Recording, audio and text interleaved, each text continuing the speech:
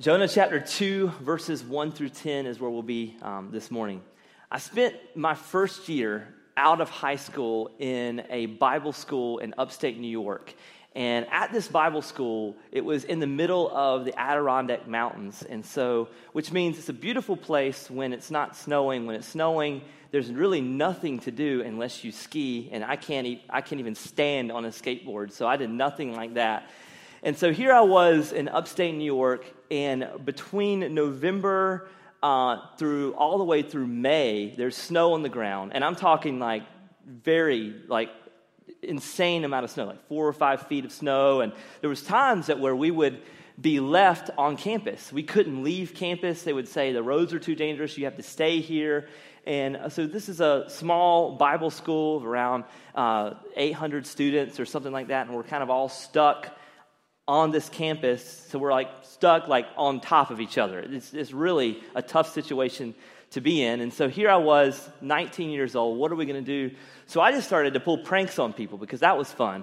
And so what I did was I would get one of those balloon launchers, and I would take that and put it on top of our dorm, on the balcony of our dorm, and I would take snowballs and put those in there and shoot them at the library and hit the library. Someone would come out and then I'd shoot them. And that's very dangerous, by the way. You could actually kill somebody like that. So I have no idea what I was thinking. And some of the times I would, one of the better pranks I did was we hid alarm clocks in one of the other dorms next to us and set them at 3 different, 30 seconds apart, and hid them all over this one dorm where we put 15 or so little mini alarm clocks you get from the dollar store. So we started it at 12:30, and it went all the way through 2 o'clock in the morning. So here you go, we're listening, we planted all these alarm clock bombs all over their dorm, and then we hear the first one go off, and they get up and they try to find it, and they're yelling and screaming at each other, "Cut your alarm off, it's not mine." Then they cut that one off, and then right after they cut that one off, another one starts, and another one starts, and another one starts. And so it was really a great prank. But the one time I committed, this one prank I did was very targeted. I had a friend of mine who was roommates with the student body president of the school. And that guy just had the arrogant student body president vibe to him. I just didn't like him, okay?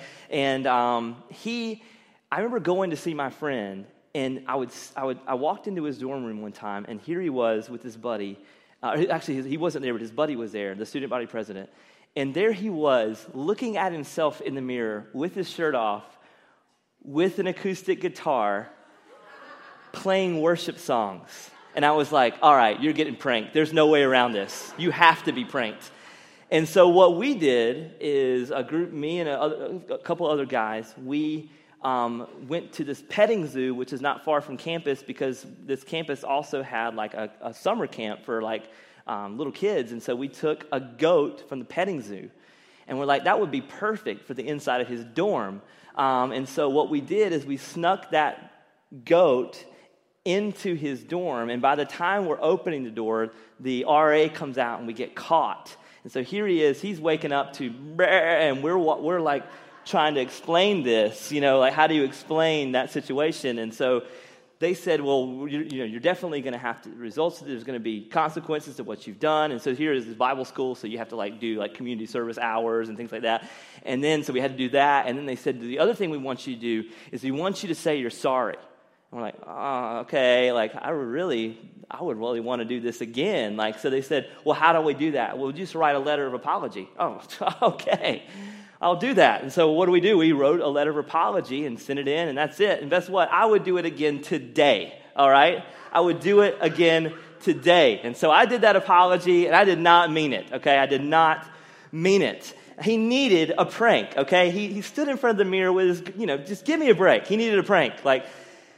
So here I was, no apology, even though I said I was sorry. Now, as weird as that story is, if we aren't careful, we can do the same thing with our own sin. We can sin and just say, I'm sorry, God, or I'm sorry to this person, and then we just keep doing it, and there's no real consequences, or we don't feel the weight of what we've done, and there's no real responsibility for what we've done. And if we're not careful of seeing that in our own lives, we also won't see it in the lives of others, of what it looks like when a person is truly sorry, or what does it look like when a person is truly repentant. I remember a few years ago, I knew of a pastor who I knew him personally, and I would always just had a sketchy vibe about him. When he would talk to other women, he would talk to them, and I thought in a very inappropriate way. He was always sort of in their personal body space and really touchy-feely, like over the top. And so I wasn't shocked that I found out that he had found himself in a couple of extramarital affairs. And I'll never forget, like after I saw him, even after that incident, he would use all the spiritual language.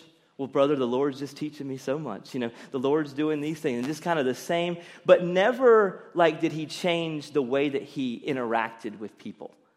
He didn't have a posture of humility. He was still very arrogant and standoffish.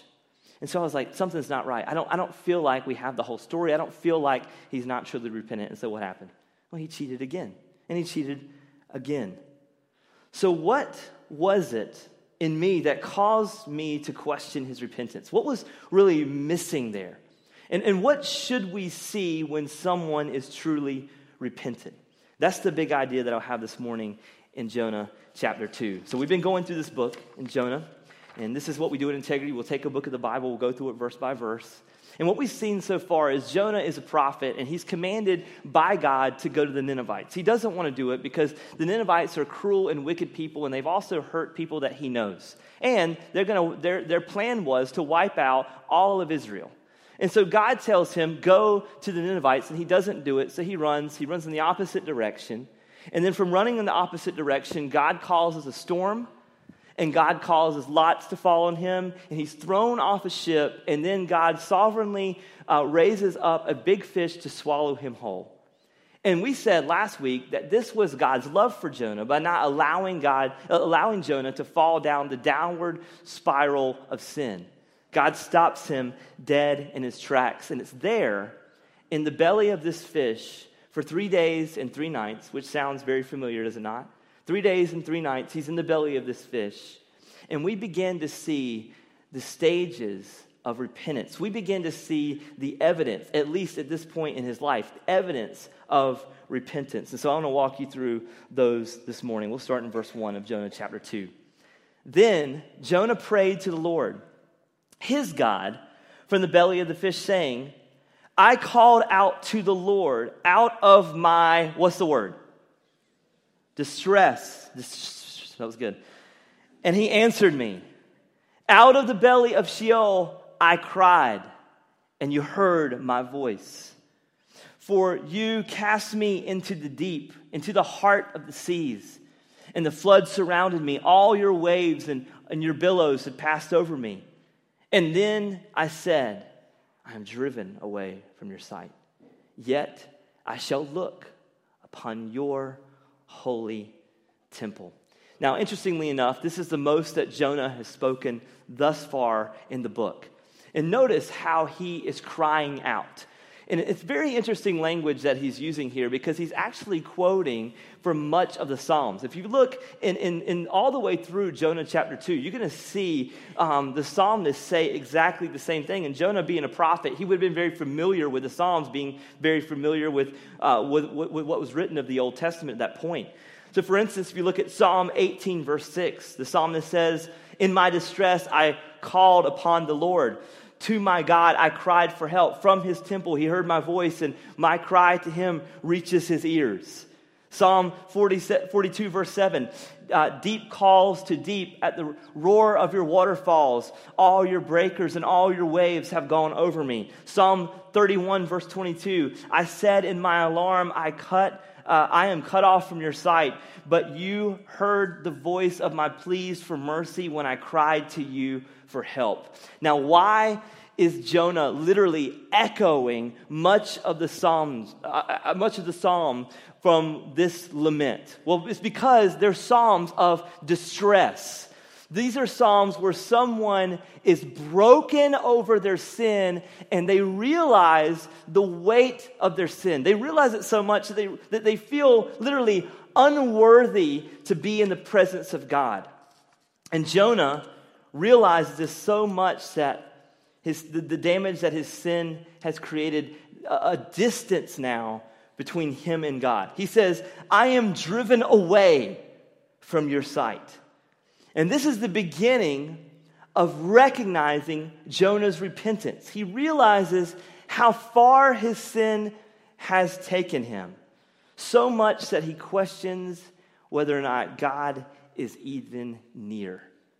And I think this is important for us to see this morning, because in order for us to walk in steps of repentance, we have to first realize the damage that our sin has caused. Not just in our own lives, not just with the lives of others, but even the damage that it caused in our relationship with God. Now, I want to say a couple things about that. God does not forsake us if we're truly believers. If you believe in Jesus Christ, that he lived the perfect life, and he died the death that we should have lived, and he resurrected from the grave, and you repented of your sins, and you've trusted only in the gospel, you will have the Holy Spirit of God in your life, which means that God will never forsake you, and God will not love you any more or any less, because he loves you perfectly right now as you are if you're a believer. That's wonderful news, is it not? That's wonderful news. That's the gospel. So, which means God is not going to distance himself from you because of your sin. That's not what God does if you're a believer. He doesn't distance himself from you because of your sin. He doesn't love some of his children more than others. He doesn't. So what does it mean that our sin affects our relationship with God? The distance that we feel between our relationship with God is because of our sin. It's how we don't see now, because of our sin, the gospel clearly. Our sin causes a murkiness with how we see the gospel. And so it's not our distorted view that creates, it's not God's distorted view that creates the distance between us and God because of our sin. It's our distorted view. And so, because of our distorted view of the gospel that sin creates, there's a worthlessness that we bring on ourselves. We believe that God cannot use us because of our sin. We believe that we are worthless in the sense that God doesn't love us or God is distant, which is exactly where Jonah is.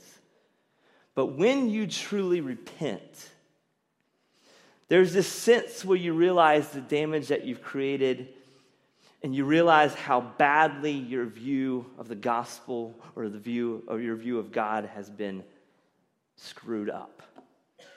I had a good friend of mine, one of my closest friends, who was also caught in an extramarital affair.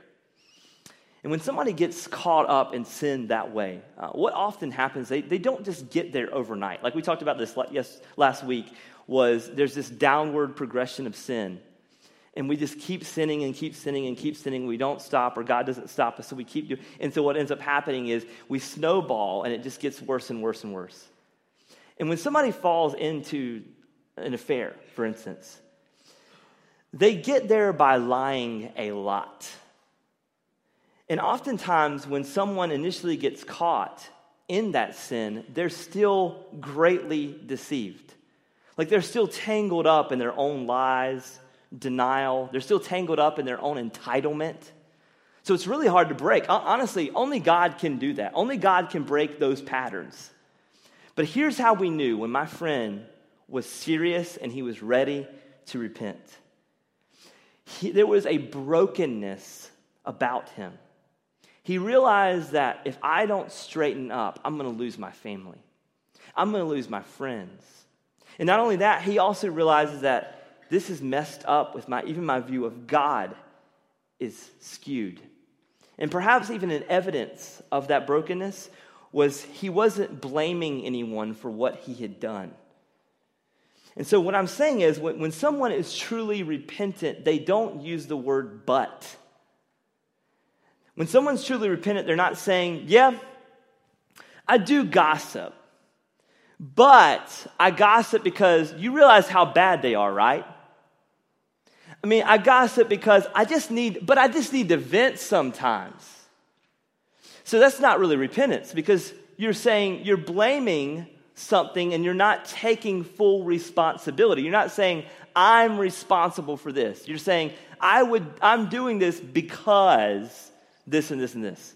Now, if you're married, you'll probably understand this a little bit more, because you begin that fight already. That argument where you said, well, I did this, and I'm sorry that I did this, but if you would clean more, I wouldn't act this way, right? But if you would remember to get the groceries, like my wife's always texting me, can you get these things? And I'll say yes, and then I'll just forget. And then I'll say, well, I forgot, but if and so there's always these buts. There's buts everywhere. Buts everywhere. But here's the thing about that. There's no repentance. There's no repentance. And so when you're really repentant, you're not saying the word but, you're saying, I will totally own this. This is totally on me. This is my responsibility. This is my sin. I mean, think about the very first time Adam and Eve in the garden, when they took the fruit, what did they do? Well, God was looking for them, and they were naked, and they were ashamed of their sins. They took fig leaves and tried to cover them up. And then what happens in Genesis chapter 3? He says in verse 11, who told you that you were naked?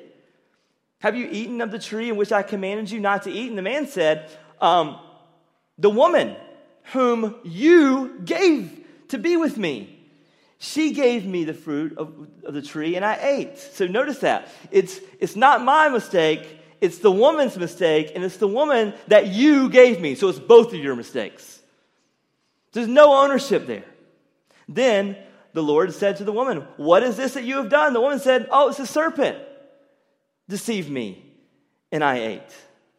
So listen, if we're truly repentant, we won't say the word but. We won't blame others. We'll take ownership of our sin, and this is where it begins. And so that's not the only evidence of repentance. There's more in verse 5. The waters closed in over me to take my life. The deep surround me. Weeds were wrapped about my head. The roots of the mountains, I went down to the land, whose bars closed upon me forever. Yet you brought up my life from the pit, O Lord, my God. Now I want you to notice the language that Jonah is using here. Jonah hasn't even asked God to deliver him yet, but he knows that God can deliver him. And he realizes that I'm in an impossible situation. I am wrapped up and caught dead in my sin. But notice there's a dependence on God that he feels from this moment. There's a dependence on God that he recognizes that you are the only one who can help me. And this is the mark of a truly repentant person. They realize their dependence is on God. Not just for the situation that they're in, but for everything.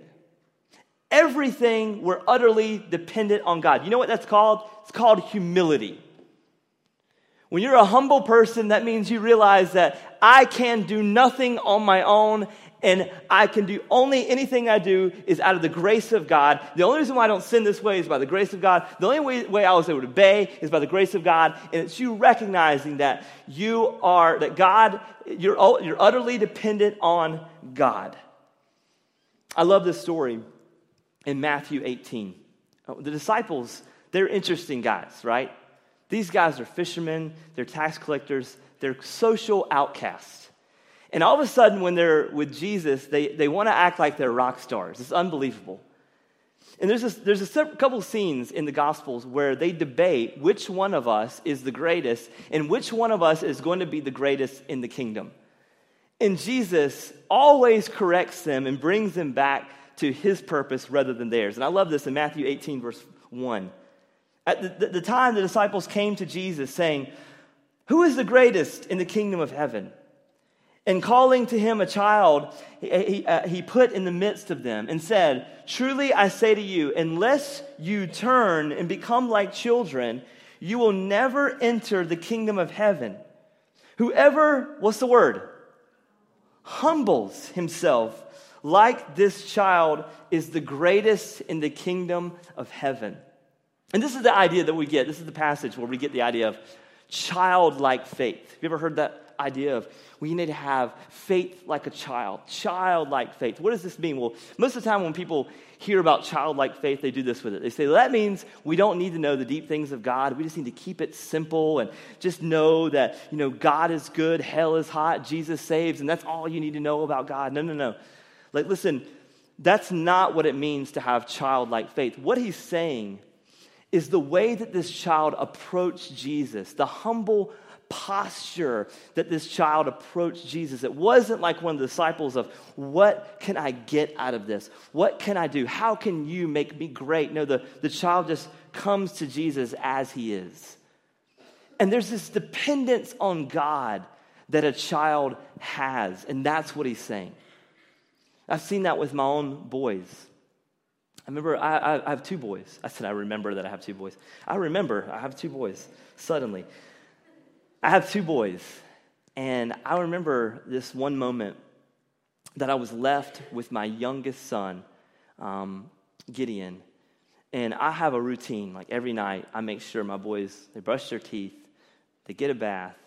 I say, we'll pray, and they'll go to bed, and I do that every night. So I've, sat and I've been splashed many times is what I'm trying to say. And so here I am with my youngest Gideon. He was just a few months old at this point. He couldn't sit up, couldn't do anything on his own. But one of my favorite things to do was put them in the bathtub and then let the water run and rise up underneath them. And just watch their face and watch them kick and watch them scream and all these things. And and my wife was gone, and it was just he and I. And I had this thought, like, what happens if, I have a brain aneurysm and I just pass out?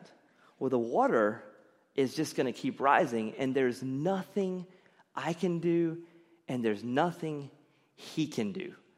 And so, I had, a crazy paranoid dad moment. I'm turning off the water and, are you okay? I hope I don't pass out. I'm just, I had that moment with just fear that comes upon me. But I started realizing he can't do anything without me. And even the older he gets, the more, both my boys, they realize I can do things without my dad. But here's the reality. Zombie apocalypse happens, right? Jess and I are taken out early. We turn early, whatever. And they're left. It's going to go badly, right? My oldest son, I've taught him how to fish and do things. So maybe if he finds a good worms and some fishing hole or something like that, he can survive. Let's give him a year in a zombie apocalypse.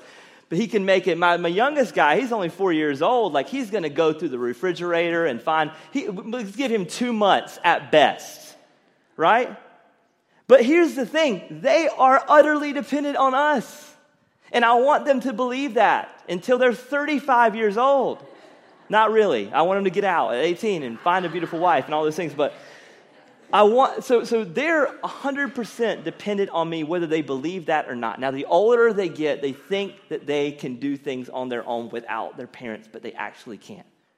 They can't go to a restaurant and order food because they don't have money.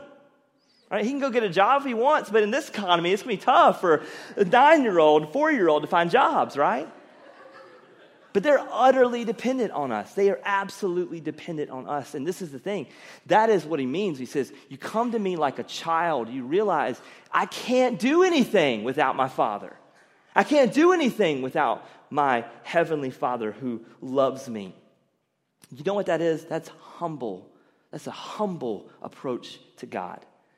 So he says, yes, you come to me like a child. You come to me with humility. You come to me knowing that there's nothing that you can do without me.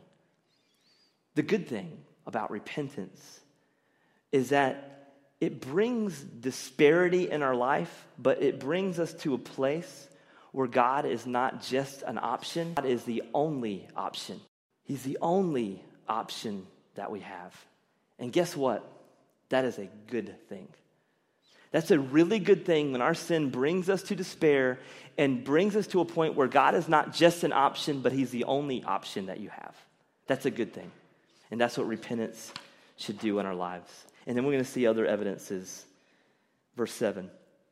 When my life was fainting away, I remembered the Lord, and my prayer came to you. into your holy temple. Those who pay regard to vain idols forsake their hope of steadfast love. Now, this is a key verse in Jonah, because actually it's right in the middle of Jonah. It's there's 24 verses before and there's 23 verses right after. And so this is right in the middle. And I think this is the key verse because it captures where Jonah is. He talks about these idols, and he talks also about the steadfast love that God has. So the idolatry, it honestly makes you think that he's not talking about himself. What we've seen about idolatry so far, it's with the Ninevites or with the sailors at the end of chapter 1. But there's another aspect that he talks about, and it's the steadfast love of God. And that word is actually hesed.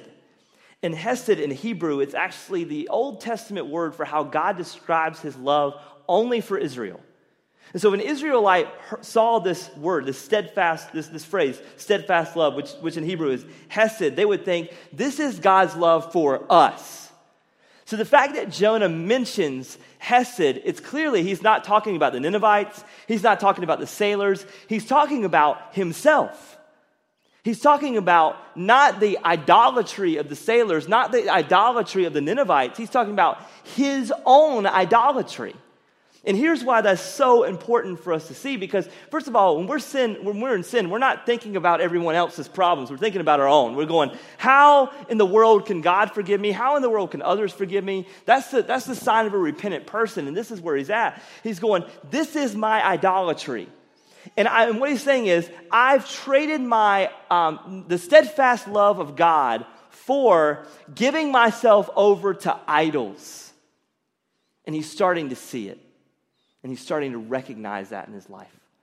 So what have we seen so far? We've seen, first of all, there's a brokenness over sin for truly repentant.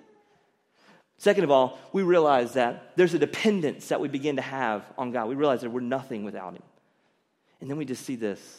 There's an emptiness of idols in our lives. That's another sign and evidence of repentance. Now I know in 2016 we have trouble wrapping our minds around idols. We think of idols as golden statues in the middle of the street that people bow down and worship. I've been to Bangkok, Thailand before, and I've seen people literally bow down before false image or graven images. And you would say, oh man, that's idolatry. Look at the idols that are all around us. But listen, there's idols. There's just as many idols in the United States there are in Bangkok. Like, they actually call it what it is. They say, that's my God. We call it something else. We call it television. It's TV. It could even be family. It could be friends. It could be anything that we love more than God. And that is literally what an idol is. What do you trust more than God? That's your idol. What do you crave more than God? Paul says in Romans 1 that idolatry was behind the very first sin in the garden. What's the first sin in the garden? They wanted to take of the tree. Why they wanted to take of the tree? So they can have knowledge of good and evil and they could be like God. The idolatry of taking the place of God. And this is actually the phrase worship. It actually comes from worthship. It's where you find your worth. That is your God. Martin Luther says it brilliantly when he says, to whatever we look for any good thing and for refuge in every need, and that is what is meant by God. To whatever you give your heart and entrust your being, that, I say, is really your God. So Integrity Church, where do we find our refuge? Where do we entrust our being? Those can be good things, but if they replace God, they're bad things. What is that one thing that you cannot live without? What is that one thing that you are envious that others have and that you don't? What do you stay up late at night worrying about losing? What are you bitter about having lost? What's the one thing that you could say, without that, my life is really not worth living? How about refuge? Where do you find your refuge? What brings the greatest source of comfort to you? Where do you turn to when life gets difficult? Do you turn to friends? Do you turn to family? Do you turn to a drink? Do you turn to food? Do shopping, boyfriend, girlfriend, Netflix. What is it that you turn to? And these are things that in and of themselves are not necessarily bad things. They're good things that we've made into ultimate things, or good things that have become God things. And good things that become God things are bad things. Tim Keller says it this way, a wonderful book called Counterfeit Gods. It's one of the best books I've ever read on idolatry. And he writes this: we think that idols are bad things, but that is almost never the case. The greater the good, the more likely we are to expect that it can satisfy our deepest needs and hopes. Is that not true? Anything can serve as a counterfeit God, especially the best things in life. And here's where God has Jonah. God has Jonah at a place where he's repentant and he's realizing the things that have replaced God in his life. And each time is what Jonah is recognizing. Each time we do that, we distort the grace of God and the steadfast love that he offers. So when we realize that God is actively pursuing us, what always ends up showing up in our life, when God is actively pursuing us and we are walking in repentance, what happens as a result is our idols begin to empty out of our lives. So we've seen the evidence. Brokenness over sin, dependence on God, and emptiness of idols. But there's wonderful news here on the other side that we're going to see in verses 9 and 10. The beauty of repentance is that we can be rescued. We can be saved from ourselves, and we can be saved from our sin. And that's verse 9 and 10. This is what he says. But I, with the voice of thanksgiving, will sacrifice to you. What I have vowed, I will pay. Then he says this: salvation belongs to the Lord. And this is what the Lord did. The Lord spoke to the fish and has vomited Jonah upon the dry land. I love this because in Jonah's despair, he realizes he cannot be saved. He realizes that only God can save him. So the beauty of repentance is that God brings us to the end of ourselves so that we don't rely on our own strength, but we finally rely on his. And I hear the argument all the time. People say, well, I don't want to become a Christian because Christianity is a crutch. I'm going to say to you this. It's more than that. Like, I don't need Christianity because I need to learn how to walk better. Like, I need Christ because I can do nothing without him. The gospel says you didn't need a crutch. You were actually dead. And the only way that you actually live if you know the gospel and believe in Jesus. So it's not a crutch. It's a life support. It is everything. And it's where you realize I'm nothing without him. This is my sin. I've got nothing to hide because salvation belongs to you anyway. So everything really, it comes back to the gospel. And here at Integrity, we'll say it this way. The gospel is our epicenter. It's the hub of everything we do. It's everything that we think and how we live. And only a repentant heart can come to that realization that everything comes back to the gospel. So when we're broken, when we're caught in our sin, when we're dead in our sin, the only hope that we have is Jesus and his sacrificial death on the cross. And the idea of coming back to the conclusion that salvation belongs to the Lord. And salvation belongs to the Lord communicates something massive in our life. And here's why it's so important. Because here in the South, in the Bible Belt, people will often, they're so religious and religiously proud that they believe that because of what I've done, salvation belongs to me. Because of all the good things that I do, and all the bad things that I try to put out of my life, then salvation belongs to me. I've earned it. It belongs to me. That's what a religious person says. That's not what a gospel person says. A gospel person says salvation belongs to God. It's his. And he offers it freely, not because of who we are, but because of who he is. And here's why that's so important. What we're going to say for eternity is salvation belongs to the Lord. That is what you and I are going to say for eternity. If you're a believer in Christ, when you get to heaven, you're not going to say, here's all the wonderful things that I've done. Look at all these things that I've done. Look at all the sin that I fought. Look at all the people that I shared the gospel with. Look at all the money that I gave. Look at all the way that I've served. Look at how many hours I've worked in the church and serving people. No. You're going to say salvation belongs to the Lord. All of us are going to say that. And if you don't get the gospel. You don't get the gospel if you're going to get up there and boast in yourself. It's not going to be about what you did or didn't do. It's not going to be about how successful you are, how much money you have. It's not going to be about how well behaved your children are, how long you were married, all those things. It's not going to be about even how many people you shared the gospel with. It's going to be about salvation belongs to the Lord. And I can say that because it's in the Bible. Like the way that when John, when he sees the future and what's happening in heaven in the book of Revelation, this is exactly what he sees. Revelation 7, verse 9.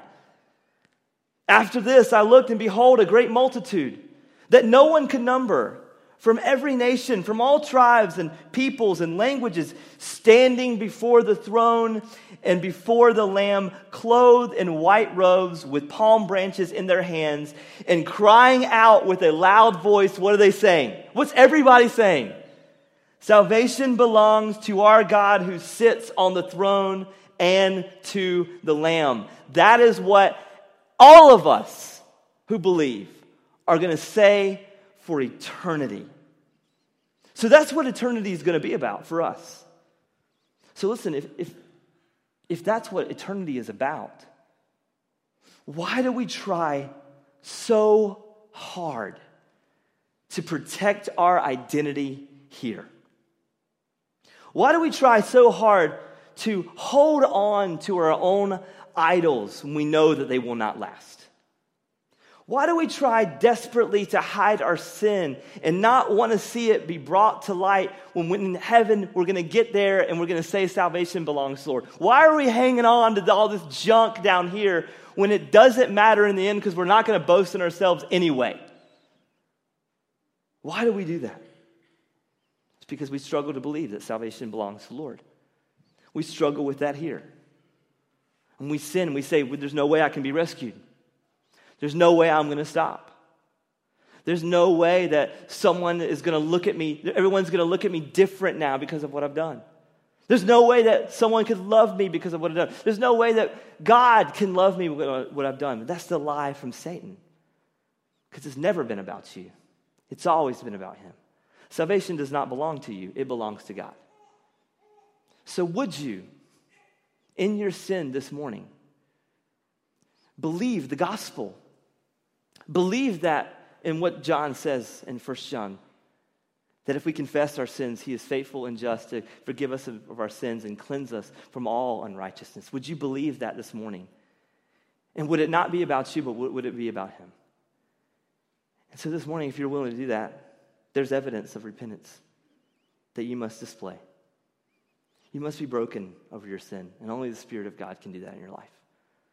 So maybe your prayer would say, Lord, make me broken. Cause me to have a brokenness over my sin. Help me to see my sin for what it is. Maybe you would depend on God this morning and not for yourself, not of your own strength. Maybe some of you are hiding in your sin and you're thinking, well, I don't have to tell anybody. I don't have to really confess that or deal with that with God. I'll kind of conquer it on my own. I'm pretty good at figuring problem solving. No. You're not displaying dependence on God if you're saying that. Someone who's dependent on God is saying, I cannot do anything to save myself. Only you can do that. Also, if you want to walk in repentance, there's an emptiness of idols that must show up in our lives. So what are your idols? What do you love more than God? What do you trust more than God? What do you crave more than God? Where do you find your refuge more than God? And so it's my hope this morning that you would repent of your sin.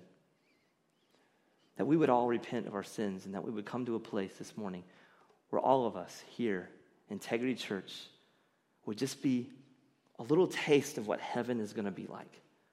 Where we all say, salvation belongs to the Lord. God help us. Let's pray. Father, you are kind to us. You are good to us. You are merciful. You are gracious. You are King, and you are Lord of all. Father, even in our sin, you are not distant. You are near. And Lord, if we feel distant from you, it's our own sin that causes us. It's our own sin that causes us to see the gospel through blurred vision. And it, Lord, only through the repentant heart that we'll see the gospel clearly. So, Lord, would you give us this morning a brokenness of our sin? Lord, would you give us a dependence on you where we're not trying to outwork our sin, but we just submit our sin to you. Lord, would you create in us an emptiness of idols? And Lord, would you cause us to have a beauty, see the beauty that we have in repentance? That it's not about us, it's all about you. So Lord, I pray that we would not try to save ourselves, but we would come to you because salvation belongs to the Lord. And those in this room, Lord, who've never trusted you as Lord, would you cause them to repent this morning and to confess their sins and to trust you with their lives. In Jesus' name, amen.